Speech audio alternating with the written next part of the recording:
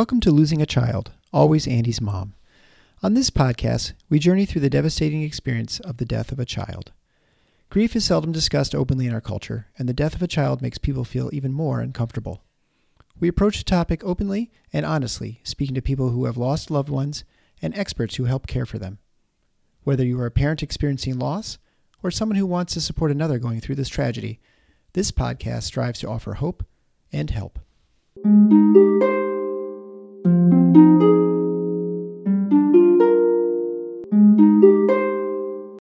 Welcome to episode 147 of Losing a Child, Always Andy's Mom. I'm Marcy Larson, Andy's mom. Today's episode is so timely to me. I am just amazed sometimes at how things work out. So if you all remember 2 weeks ago, I interviewed Cassie, Ella's mom. Now, Ella died of a very rare tumor, which the specific name I am not going to remember right now, but it was very closely related to a rhabdoid tumor. So she ended up being treated by pediatric oncologists, even though she was an adult, because rhabdoid tumors, although they are rare, are more common in kids. If you remember back, Cassie and her husband then started a foundation that really focuses on helping researchers for these rare cancers like rhabdoid tumors. And they are helping these researchers really by having conferences where they can gather together and kind of learn about what people are doing so they can learn from each other and be able to more quickly really come up with new treatments for these rare tumors. Today, I am really excited to speak with Sahar, Kian's mom. Now, little did I know when I booked this interview, but Kian too died of a rhabdoid tumor. And Kian's parents have also started a foundation to help raise money for research for these rare pediatric tumors. I just wanted to put this all in your head so that you could think about that a little bit as you are listening to Sahar talk about Kian. So although Kian was very, very young when he had his tumor, and Ella was an adult when she had her tumor, there are so many similarities. And the fact that the foundations that these parents both formed are so intertwined is just amazing. I found myself wondering if some of the people who attended the conference in France now are able to get money from Kian's parents from that organization as well. The world seems so big at times, but in other times it seems so small, and our lives are just so intertwined. So right now, I want you to sit back and enjoy listening to Sahar, Kian's mom.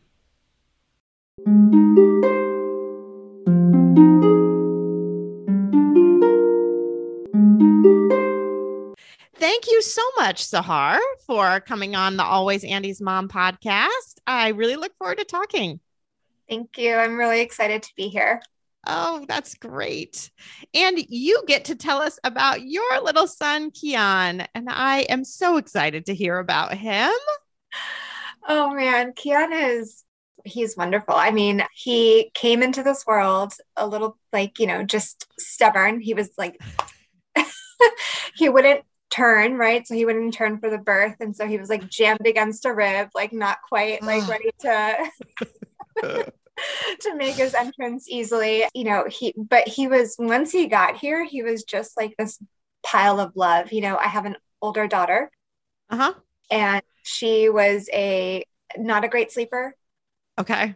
Had a lot of very loud demands and wanted those needs to be met.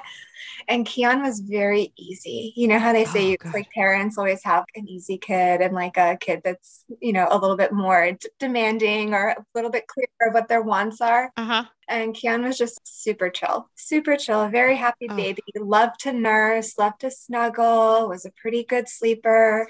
So as an infant, he was like a joy. I mean, his sister loved him. It was like just a beautiful, cohesive experience that he kind of like brought into our family. How far apart are they in age? They are 2 years, 4 months. Oh, yeah. Yeah. So I was like nervous, right? Because you're like, when you have kids that are that close, like, will they fight all the time? Is there going to be a lot of jealousy? Like, 2-year-olds are, Yeah. 2-year-olds. Yeah. I had mine were 2 years, 1 month, and the first two, and then it was May, June, July, 2 years, 3 months. So yeah, about the same. Yeah. So, it's like the 2-year-old is still very like attached to you, but independent, but like unable to clearly communicate what they need. And so like lots of meltdowns. And then you got a newborn who's like, just actually really needs you to survive. So.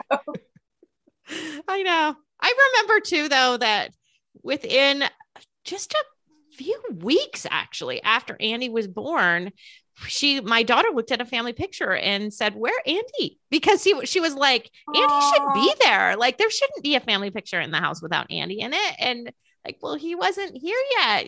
That was even before he was in mommy's tummy. But I thought at that moment, I thought, oh, we're good. We are good. Because she feels like he's a permanent member of the family, and any kind of picture of life before Andy should just not even be there. Right? Yes. Yeah. I know. It's like interesting. But yeah, Keon was just an easy baby, really happy. He was diagnosed like super early. And even through all that, he was just a joyful baby. So. Okay. Good. Yeah. So you said he was diagnosed early. He was diagnosed pretty young then. Yes. Wasn't he? Yeah. Yeah. So, a little bit of a rough delivery. And then we got like this very happy baby. And I would say like almost what from the outside was like a bit of an idyllic 3 months of experience. And then, I kept taking him to the pediatrician because I was like, he's doing really well, but something just feels kind of off. And they would do the belly checks and they would be like, well, he's gaining weight. He's fine. Nervous mom, like just take him home and love on your kid. It's totally cool. And so one day, he was such a happy baby. There was one day that we had him and he just would not stop fussing. And he didn't want to nurse and he didn't want to do anything else. And so I called the pediatrician. I was like, I have to bring them in. They're like, oh, it could be a sore throat. Do you want to wait until the morning? I'm like, no, I need to bring them in right now. Something is not right. Yeah. And so I took him in and like, it was almost immediate. They were like, they saw him and they basically sent us to the hospital for imaging. Oh. And so at that point, we went into the hospital and I thought, they're going to tell me it's gas. It's something weird. Like, I'm just nervous. I was hoping that they would confirm like that I was insane and not that there was something actually like going on with my child. And so my husband met us at the hospital and he took him for his first set of imaging. And I will never forget like the look on Mike's face when he like walked in and I was like, oh no, this is not good. Yeah. And he was like, listen, we got to do more. They're admitting us into the hospital and it looks like there might be a tumor. And so it was that day, like, he, 3 months old, thought I had a perfectly healthy baby. He had just had his 3-month checkup, told me he was great. Yeah. And 2 weeks later, we're getting admitted into the oncology unit at the hospital. Mm-hmm. Where are you located again? Just outside of DC. Okay. Yeah. So that started this whole long but not long journey then, didn't it? Yes. Yeah, it did. Mm-hmm. Yep. Mm-hmm.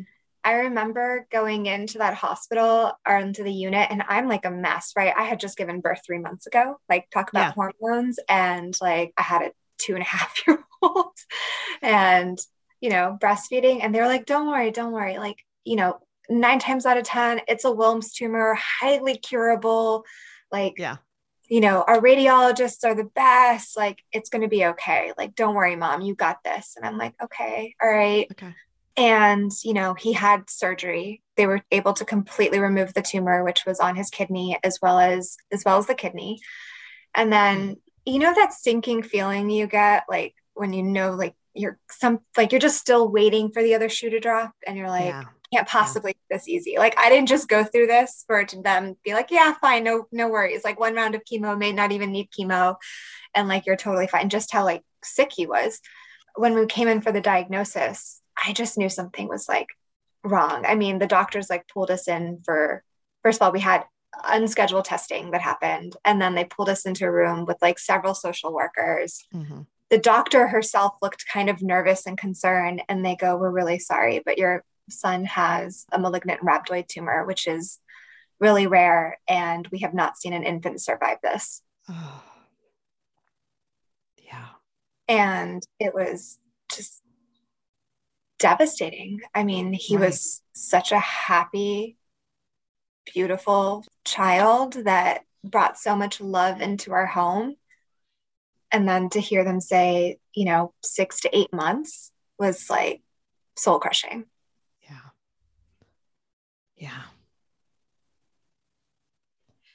So they did try some treatments though, didn't they? Yeah. Oh yeah. Yeah. So they give us this diagnosis, and like, of course, like I'm just sitting there crying, like, oh my God, my baby, my baby, my baby.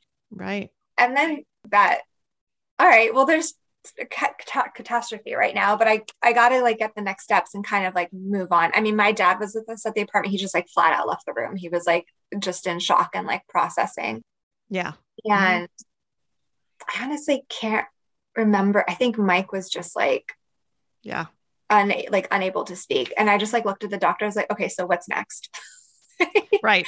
Okay, what do we do? And she was like, well, we're gonna go through like chemotherapy. We're gonna try this types. We're gonna do 9 rounds of chemo, and then we're gonna do radiation, and we're gonna hope that it doesn't come back. And he goes, oh, and we have to do all like this genetic testing, because when it presents in like children that are this age, it's likely a genetic compound. So then of course, like you're worried about your daughter, and then like yourselves, and future children, and all the other things that all of a sudden come up when you hear the word genetics, right? And a week after that, we started treatment.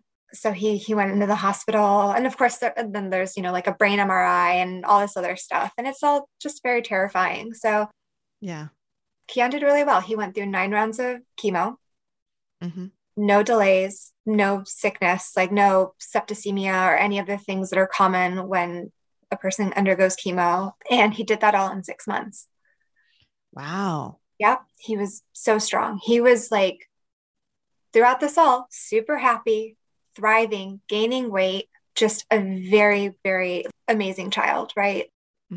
I took him to his pediatrician, and his pediatrician was like, I'm surprised he doesn't have any even social delays being in and out of hospital so much. But that's just, I think he had so much, we had so much support around us that, I mean, we were really fortunate in that regard. So he went through all of his treatment, got a clean bill of health, went into remission, and then the pandemic hit. He was still in remission. And I have to say, like, it was a little bit of a blessing being on lockdown with each other, because we were forced to spend so much time as a family and find joy in ways that were not like instinctive to us, right? So normally it's like, oh, go to this birthday party, or go do that thing, or take him to this thing. And then instead it was like, well, we're just in the woods. Yeah, right. Four of us like playing in a pond.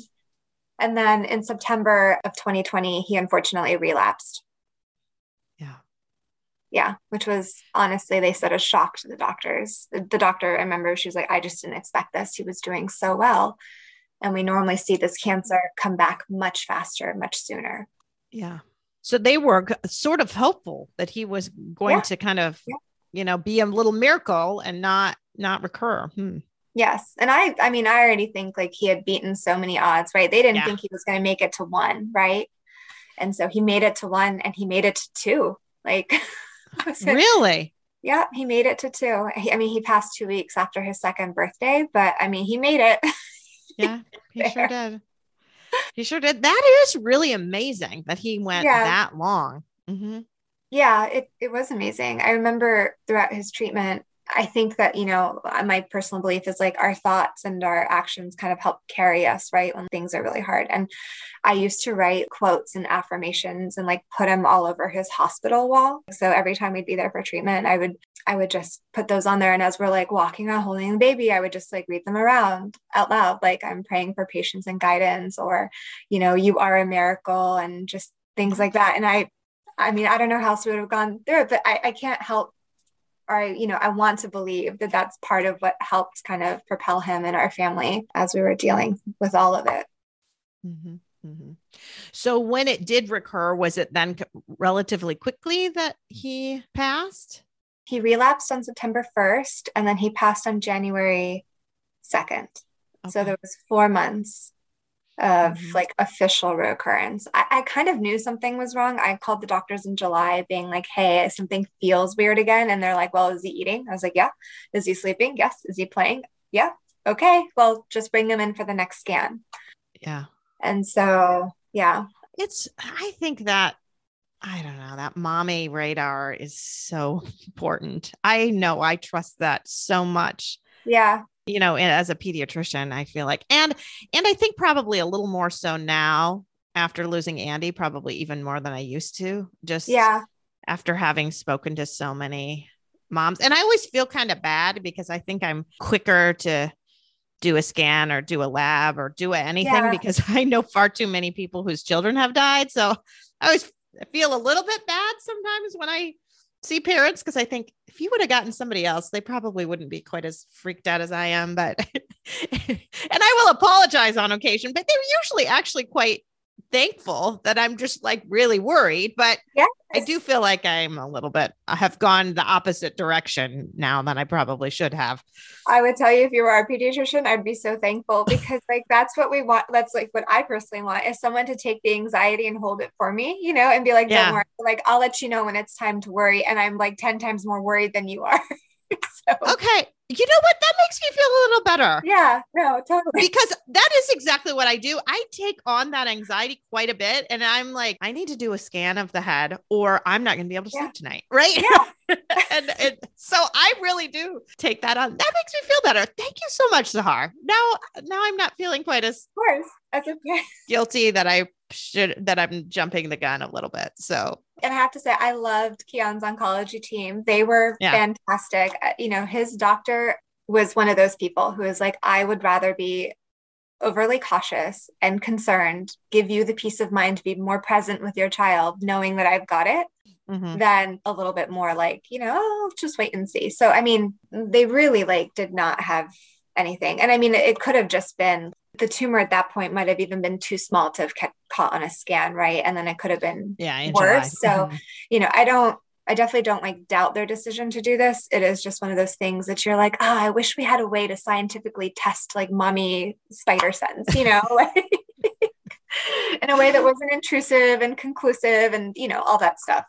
But definitely appreciate our doctors and everything they've done. Yeah, good. Yeah, I think about that, you know, that very first visit that you had about her seeming like she was uncomfortable. This is the same doctor that she was like uncomfortable telling you and things like that. And coming in with the whole team like she did. Yeah, it's one of those things that it's been really on my heart. And I've been talking about it a little bit recently in the podcast about trying to help healthcare providers maybe do that a little bit better, because we're really not trained to do that. You'd think they would really know exactly what they're doing, but they really just don't. Yeah. So I feel for the team. Oh yeah. Yeah, totally. And I have to, you know, give credit where it's due. I don't know if I could do it, right? I don't know if I could be a pediatrician or an oncologist or any of that stuff, because I do feel like those doctors do a little bit emotionally attached to these kids, right? So like their successes or, you know, the milestones that they reach, the milestones they don't reach affect them not just as much, but they affect them like they affect the parents and the rest of the family. Very much so. Yeah, very much so. When you have a patient that has a hard diagnosis, it is hard on you. Yeah, absolutely. And that is important to try to kind of figure out how to care for yourself in those instances too. And I talked to just a group of physicians and nurses and recently about that and about delivering bad news, and especially the bad news that your child or your loved one has died, and how it's not always the best thing to come in with the social worker and the chaplain and whatever, because it gets it off on this. Like sometimes I think they don't even hear you, especially if it's a chaplain. If it's a chaplain, you look at the collar, the cross, the whatever, and you're like, okay, no. Right. And you're just like not even hearing what's happening. Yeah. I have to say that's true. Every time a chaplain would walk in when Keon was even doing well, I'd be like, please leave. Like, I don't need counseling right now. I just need to stay in like this happy thought bubble that I've created. And I think it's great. And what I suggested actually to these people that I spoke with, I said, I would suggest that you have the chaplain come with you, but have them stay in the hallway. Yes. And then you go through your conversation and then you say, there's a chaplain in the hallway. Would you like to speak with him or her? Yeah. And then give that option, because then they would be like, oh yeah, I think that sounds good. Or nope, I don't think I can do that right now. And I was thinking very much about you. So I listened to you on another podcast that you were on with a friend of yours, right? Yes. Yeah. Yeah. We should give her a little shout out. What's the podcast? It's called Trigger to Life by Cami Wolf, and she is amazing. So, there we go. So I listened to that and I heard you talk about, and now you've shared it again today, about the different responses that you had when you were all told that. You said grandpa left the room. Yeah. Dad, you're not really sure what was happening. He was just kind of in shock and numb. And you were like, okay, what do we do next? Yeah. And how important it is to be able to read the family and know where they are. Yeah. Because sometimes doctors are quick to do, okay, this is what we do next, because they're so uncomfortable with the entire situation and like, okay, let's just go into treatment. Yeah. And sometimes families aren't ready for that. Now, I did use you, not your name, as an example on someone who was ready and needed to do that very first thing, needed to go like, okay, this is what we do next. And then I said, but now be patient with that same person. If in a few hours or in a few days, now you need to backtrack and like, okay, I need to take this all in. Right. Totally. But yet had you both been in your husband's shoes, or certainly grandpa or whatever, the better choice would have been to sit in the moment for a while and to be there. Yes. If you're not ready to go on, okay, this is what we're going to do, then we just need to be present and just need to know I'm here for you. This is hard. I'm not going to give you a whole bunch of information that you can't take right now or you don't want right now. Exactly. Yeah. Mm-hmm. Yeah. And that's such a delicate dance, especially when you've got multiple personalities and processing styles in the room. So difficult to navigate, right? Like I can't always navigate it even within my own family, like, cause we all have different processing styles. Right. And it's a lot to ask someone who doesn't know you all that well to like, meet each of you where you're at. Right. So, right. And to try to read the room a little bit as to what you need to do and making sure that as best as you can, various people are getting what they need in the moment. Yeah. Right. And knowing that you may be absorbing, these are the next steps or what we're going to need to do, but the other people in the room may not have absorbed that at all. Totally. And then you may have to revisit it many times and revisit a lot of different situations. So yes. I think that's like great advice, is just trying to read the room, meeting them where they're at, and then understanding there might be like a little backtracking or repetition or, reminding. For sure. I mean, I can certainly think back. I will always remember the words that were said to me by the paramedic when Andy died. I will always remember the exact words. There's no question in my mind. But after that, I have absolutely no clue what he said. None. Right.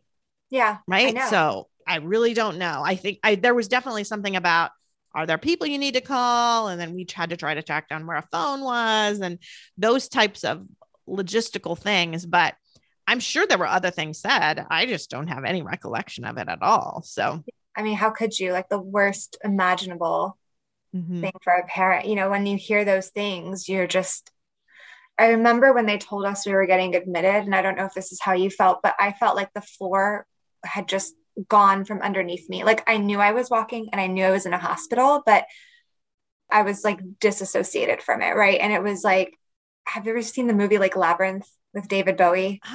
I don't think so. Go ahead though, because lots of people probably have. Okay. Well, there's a scene where like he's walking around and like the stairs keep shifting and people get topsy-turvy and they're chased. It's like a chase scene. And that's how I felt. I felt like even though I knew I was upright and there was still this concept of gravity, I felt like my feet were up, my head was down, and the floor was actually like mush, So, I can totally relate to that. I like it was the ambulance. The ambulance was like, right. Yeah. I mean, nothing seemed really real at all. Right. At that moment. Yeah. I couldn't think. Yeah. And I was just like, I remember that moment. And then I remember getting into the HEMOC hematology oncology unit, but I don't really remember the in between because I think I was just like, in outer space. I don't even know. Right. Yeah. Right. Absolutely. Absolutely. Yeah. So let's move ahead now and talk about kind of those times right after Keon died and that grief. Mm-hmm. I think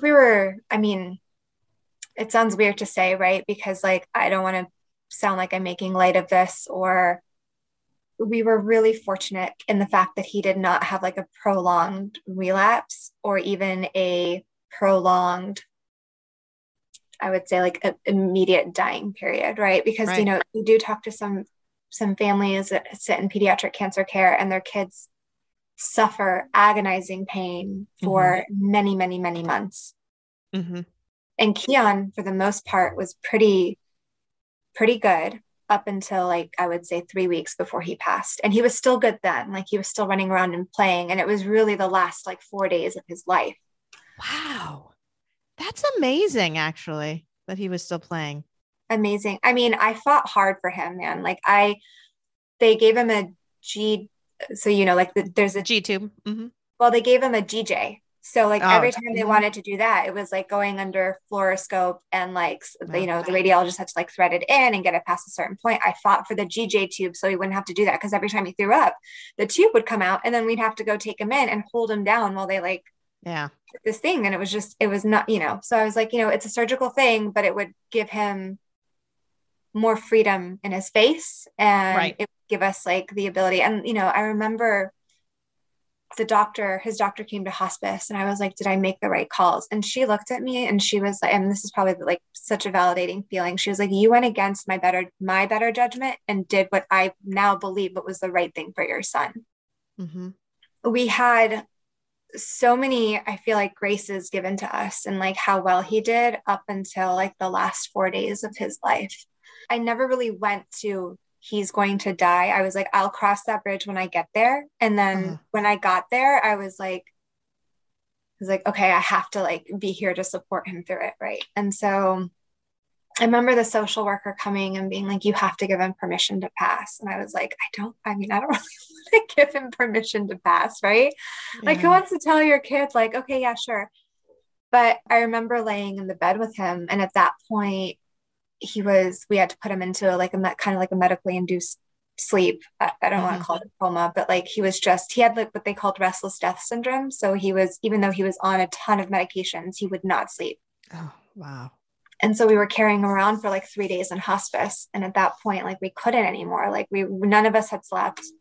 And so they sedated him for us. And I remember laying in bed with him and I told him like, they keep telling me I need to tell you it's okay. And I told him, I said, I support your choice. I support like what you need to do and what you want to do. And if you think it's now your time to go, like, we're here, we love you, we support you. And it's safe. It is safe to make that pass. Yeah. Yeah. Oh, what a hard thing to have to say. Yeah. But even having that opportunity is a grace, right? Because as you well know, you don't always get that. Yeah. I can't help but not see all those beautiful silver linings in all of our experience, as much as I ache and miss my child. Yeah. Yeah. Well, and I'm sure people said to you or judged you a bit, like, she needs to get ready. She needs to prepare for this. She needs to, that. And when I have talked with other people, other parents who have lost kids to illnesses like this, they, I think of my good friend, Stephanie, who was in therapy for a long time to try to prepare for her daughter's death. And she said she really couldn't. When it came right down to it, she couldn't. So she did all of this prep work. She saw the therapist. She did all this stuff. Like, I'm ready. We're ready. Yeah. And then her daughter died. And actually, it's funny. It's her daughter's Keon. Oh, not spelled the same at all, and not Keon, but Keon. Yeah. Anyway, she said she died. And the first thing she thought was, oh, no. I guess I wasn't ready. 5 more minutes. 5 more minutes. Right? 5 more minutes. So that's what's really astounding to me is like, you don't need to pressure yourself in some way to get ready. Yeah. Because you're not going to be able to get ready. Because I think the idea of wrapping your head around the idea of your child dying before you is impossible to really grasp. 100%. Yep. Yeah. So to have people force you to try to go there is not really helpful. Right. Yes, absolutely. I remember hospice would come and they'd be like, here's a book on preparing yourself for a death of a loved one, or like, how to talk to a loved one about their imminent death. And I'm like, I'm not there yet. Like, and I won't be there until I have to be there. Right. Because as long as he is still breathing air into his lungs and his heart is beating, I believe that there's still hope and a chance because miracles happen. Right. And so I remember like, I basically told hospice one day, I was like, just leave, like either get on my party boat or get off the boat and leave me alone and let me try to be as present as I can with my children without preparing for something that hasn't happened yet. Yeah.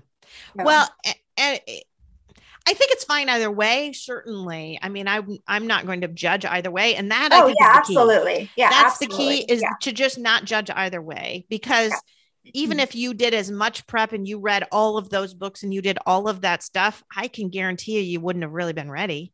Totally. So 100%.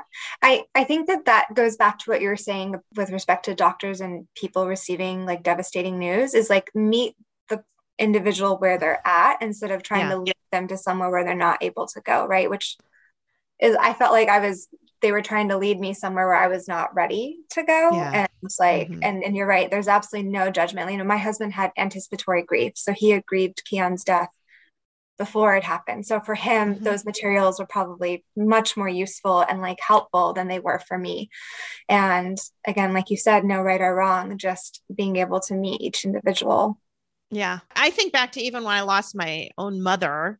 So my mother died over Christmas of my junior year in college. And my dad actually started dating again relatively quickly and was married actually 7.5 months after my mom died. So very, very wow. And I remember when he sat me down and told me that he was kind of engaged and getting married, which is now, 6 months after my mom's death. He said, I grieved your mom a long time before she died.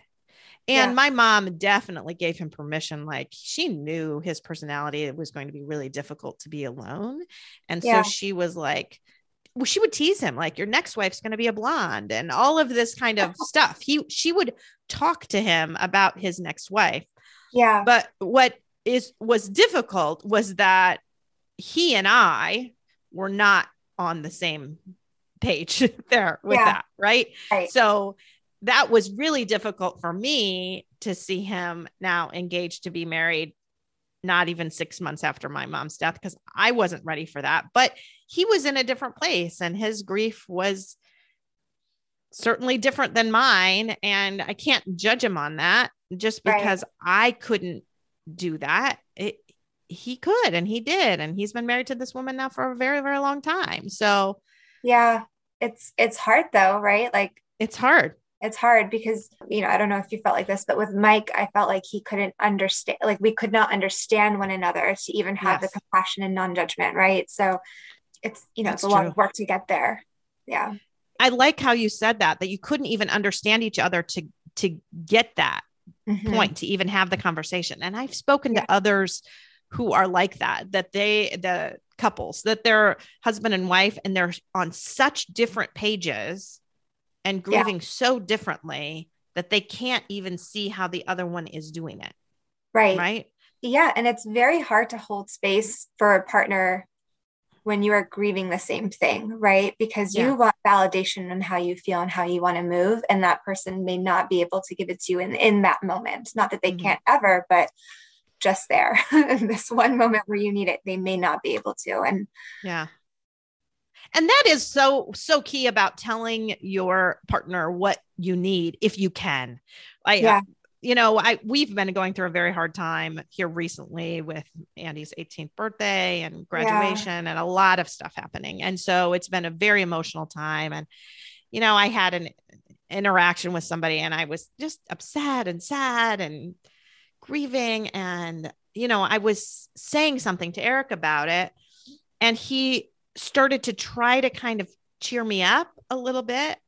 And I said, I need you to stop right there. Yeah. I just need you to be here for me and to be sad with me just for a bit. And he totally did. I mean, we've been going through this enough that he heard me say that and he completely changed his tune and just let me be sad with him, which is what I needed at the moment. I mean, at first he was doing that kind of husbandly thing that I think a lot of men feel like I need to make things better. I need to cheer her up and make her feel better.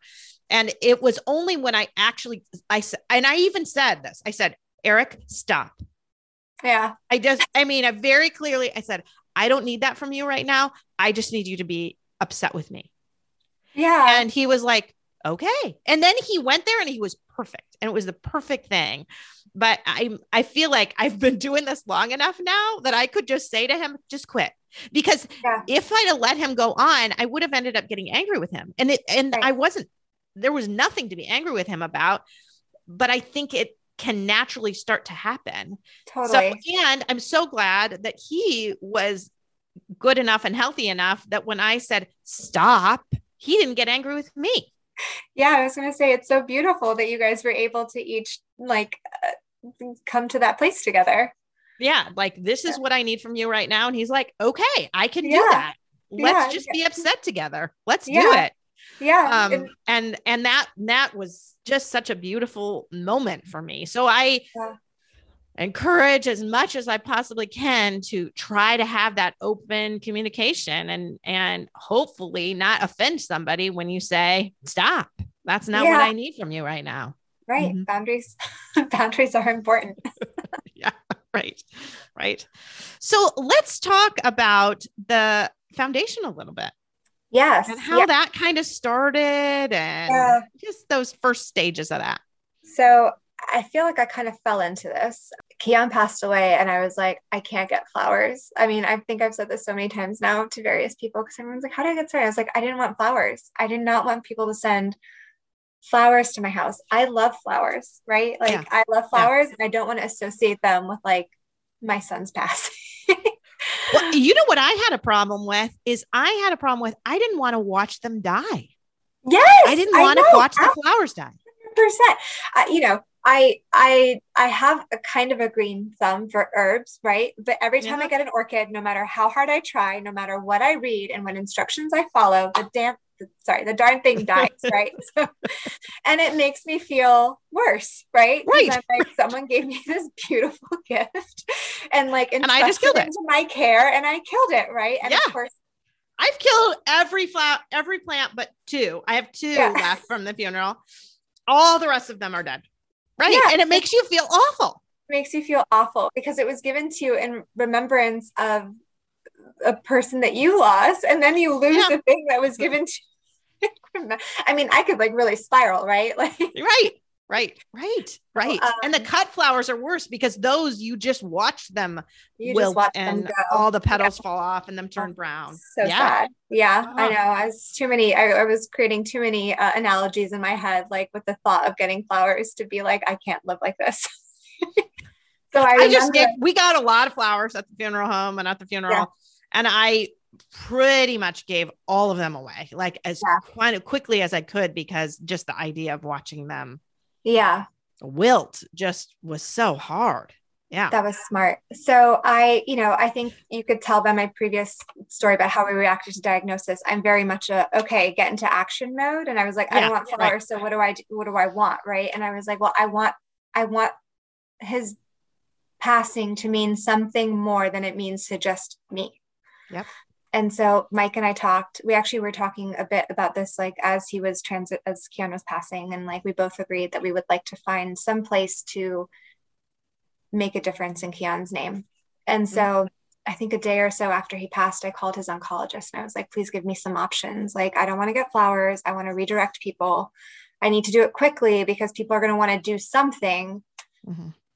And she gave me the options. And one of the options was with Dana-Farber, with one of the doctors that consulted on Keon's case. Her name is Dr. Mullen. Mm-hmm. And she is just the most amazing human being. I remember when we went to see her for a second opinion, she first of all, like, we were 45 minutes late to the appointment, and she didn't truncate our time. I mean, it was in Boston, so it was like a big trip. She didn't truncate our time. She like held our hands. She, had somebody else, like, I think, answering her pages, like, so that she could be fully focused unless there was like an emergency she had to like take care of. I mean, it was just the type of treatment you want from a doctor that sees you as a human and not like a clinical number or, a family with a sick kid. And she gave us like such hope. I remember she palpated his belly and she goes, "It's still soft, like 8 weeks out from like initial diagnosis." She goes, "This is good reason to be hopeful." And I said, "Thank you." Like, nobody else had given that to us. Right. Mm-hmm. And so when his primary oncologist told us this, I was like, that's where the money should go, to Dr. Mullen and her renal tumor fund, so that it can be directed to do this. So we started a giving page with the Dana-Farber Cancer Institute. Mm-hmm. And I told Dr. Mullen on that phone, I mean, she probably thought I was grief-stricken and like crazy, but I was like, "Listen, I have huge decision fatigue. I need this money to go to someone I trust, which is you. And I want to raise $100,000. And she was like, yeah, even $20 makes a difference," which it does. It totally does. We say this all the time to our donors, like, a dollar makes a difference to us. And she's like, just take your time. Don't. and then we started. And I think within 4 months, we raised like close to 46,000.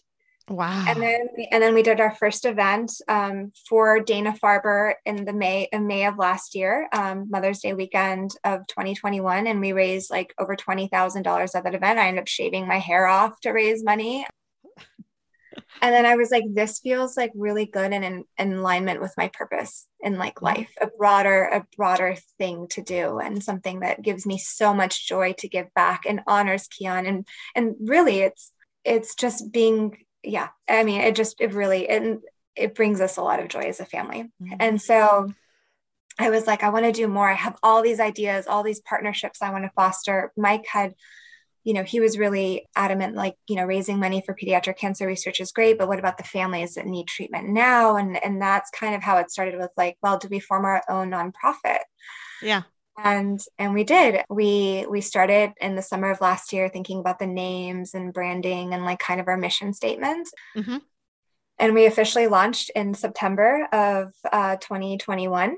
So 9 months in. And yeah.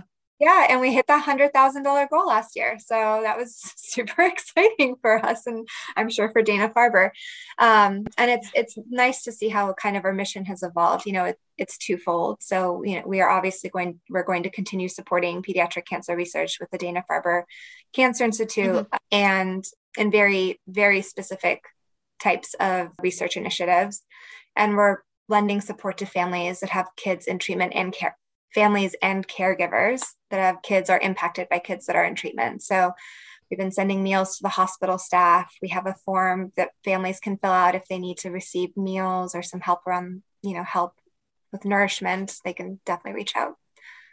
Mm-hmm, mm-hmm. So it's when their kids are kind of going through the treatments. Mm-hmm. Yeah. So, it's when your kids are going through treatment. I mean, it was like the one thing that Mike and I felt like, to have a nutritious meal dropped off that you didn't have to clean after or do anything is like a game changer, right? No one had to cook. No one had to go to the grocery store. I didn't necessarily feel bad about throwing out food because it had gone bad in the fridge because I didn't get a chance to cook it. It's just one of those things. It's very simple. Get a meal delivered, have dinner with your family, and then the cleanup is fast, right? And you can just try to focus on being present as opposed to, now I got to do the dishes and whatever else. Yeah, I think about that too. Obviously, after Andy died, we had a wonderful meal train that went on for months from my church and my friends, and that was extremely helpful. But I have a foster son who underwent a kidney transplant, and he had his kidney transplant on the 14th of June. In what year was it now? It's been 5 years ago now, so 20 or maybe 6 years, 2016, 2017. Anyway, he I had this kidney transplant and he had a lot of complications. So I didn't miss much work, honestly. I would go to work and then immediately after work, I would be at the hospital. And I would oftentimes, most of the time, I'd spend the night in the hospital. I would get up, I would go to work. I was doing all of the like normal stuff.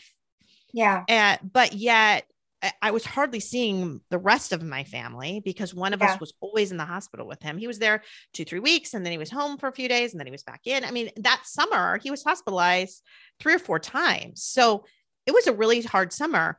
And it's funny because no one thought like, hey, maybe some meals would be helpful to her. Yeah. Because I was still showing up and seeing my patients and doing normal stuff, but no one thought about the fact that that would be nice.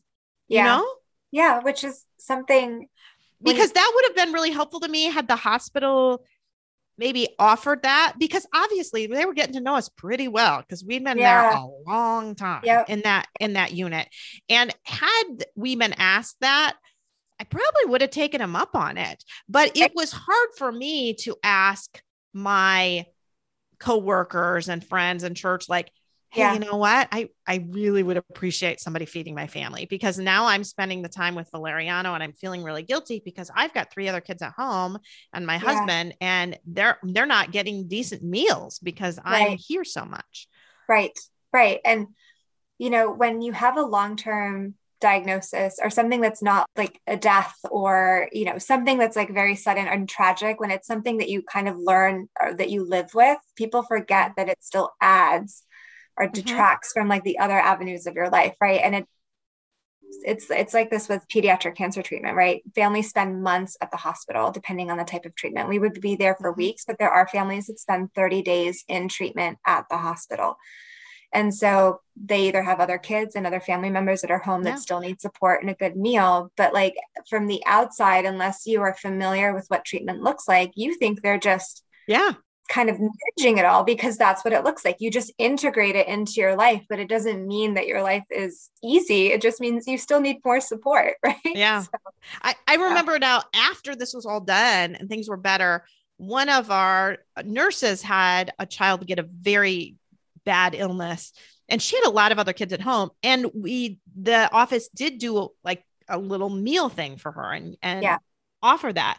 And I remember saying to the like some of the other, you know, my office manager and things like that, I said, you know, I'm glad we're doing that.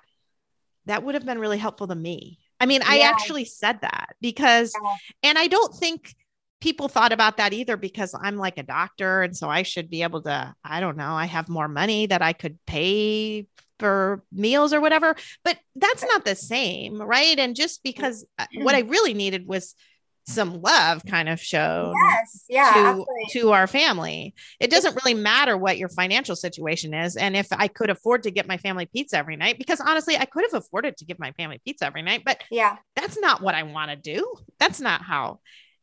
100%.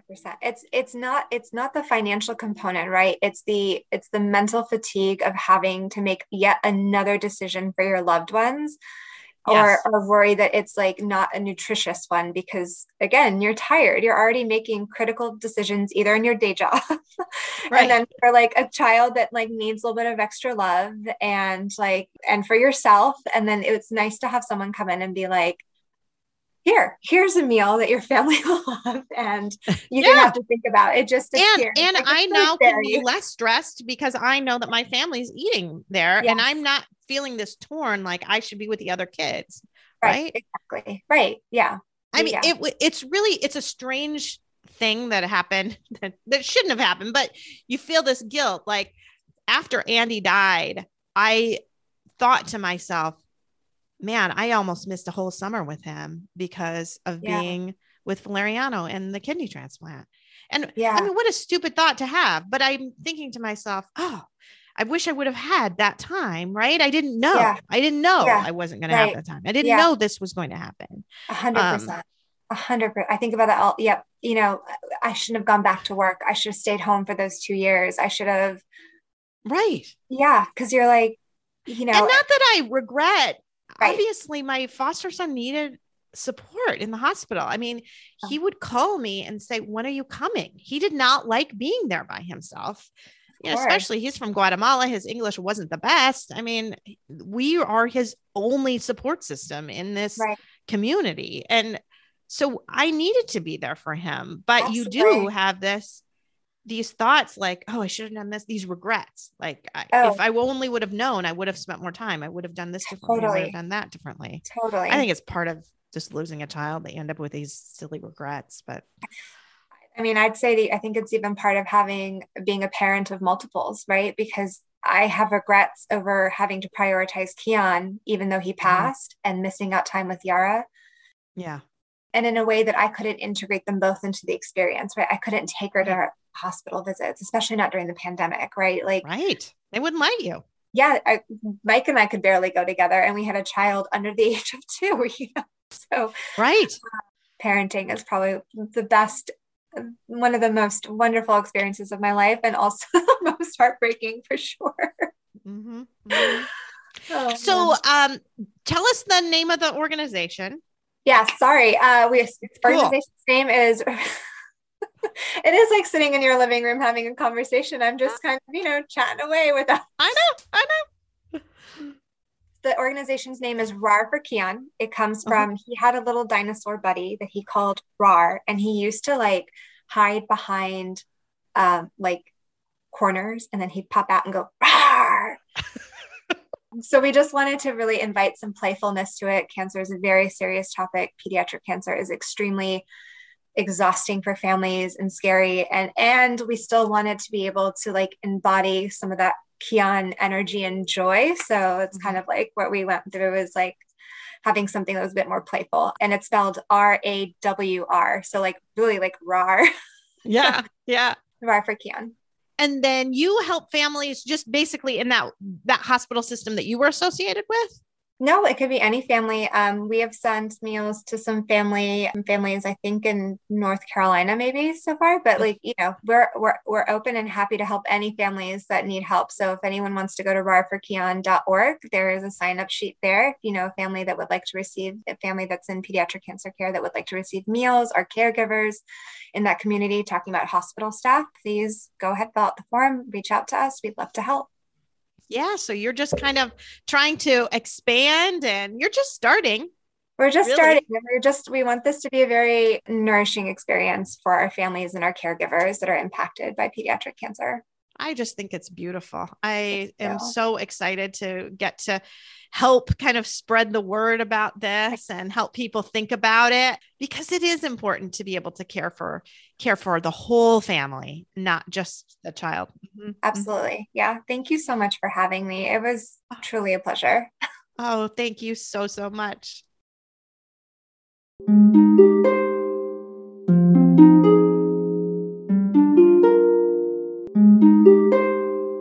Thanks for listening. If you found this helpful or would like to support the podcast, please leave a 5-star rating and comment. To help financially, you can text Andy's Mom to the number 53555 or visit the donate page on andysmom.com.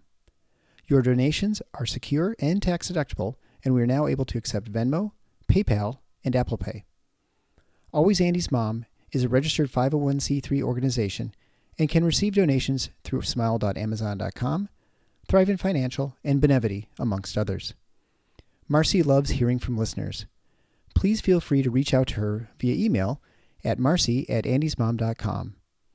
Also, be sure to sign up for the email list to receive weekly updates as well as pictures of all of Marcy's guests and their children. Together, let's work to inspire hope, one day at a time.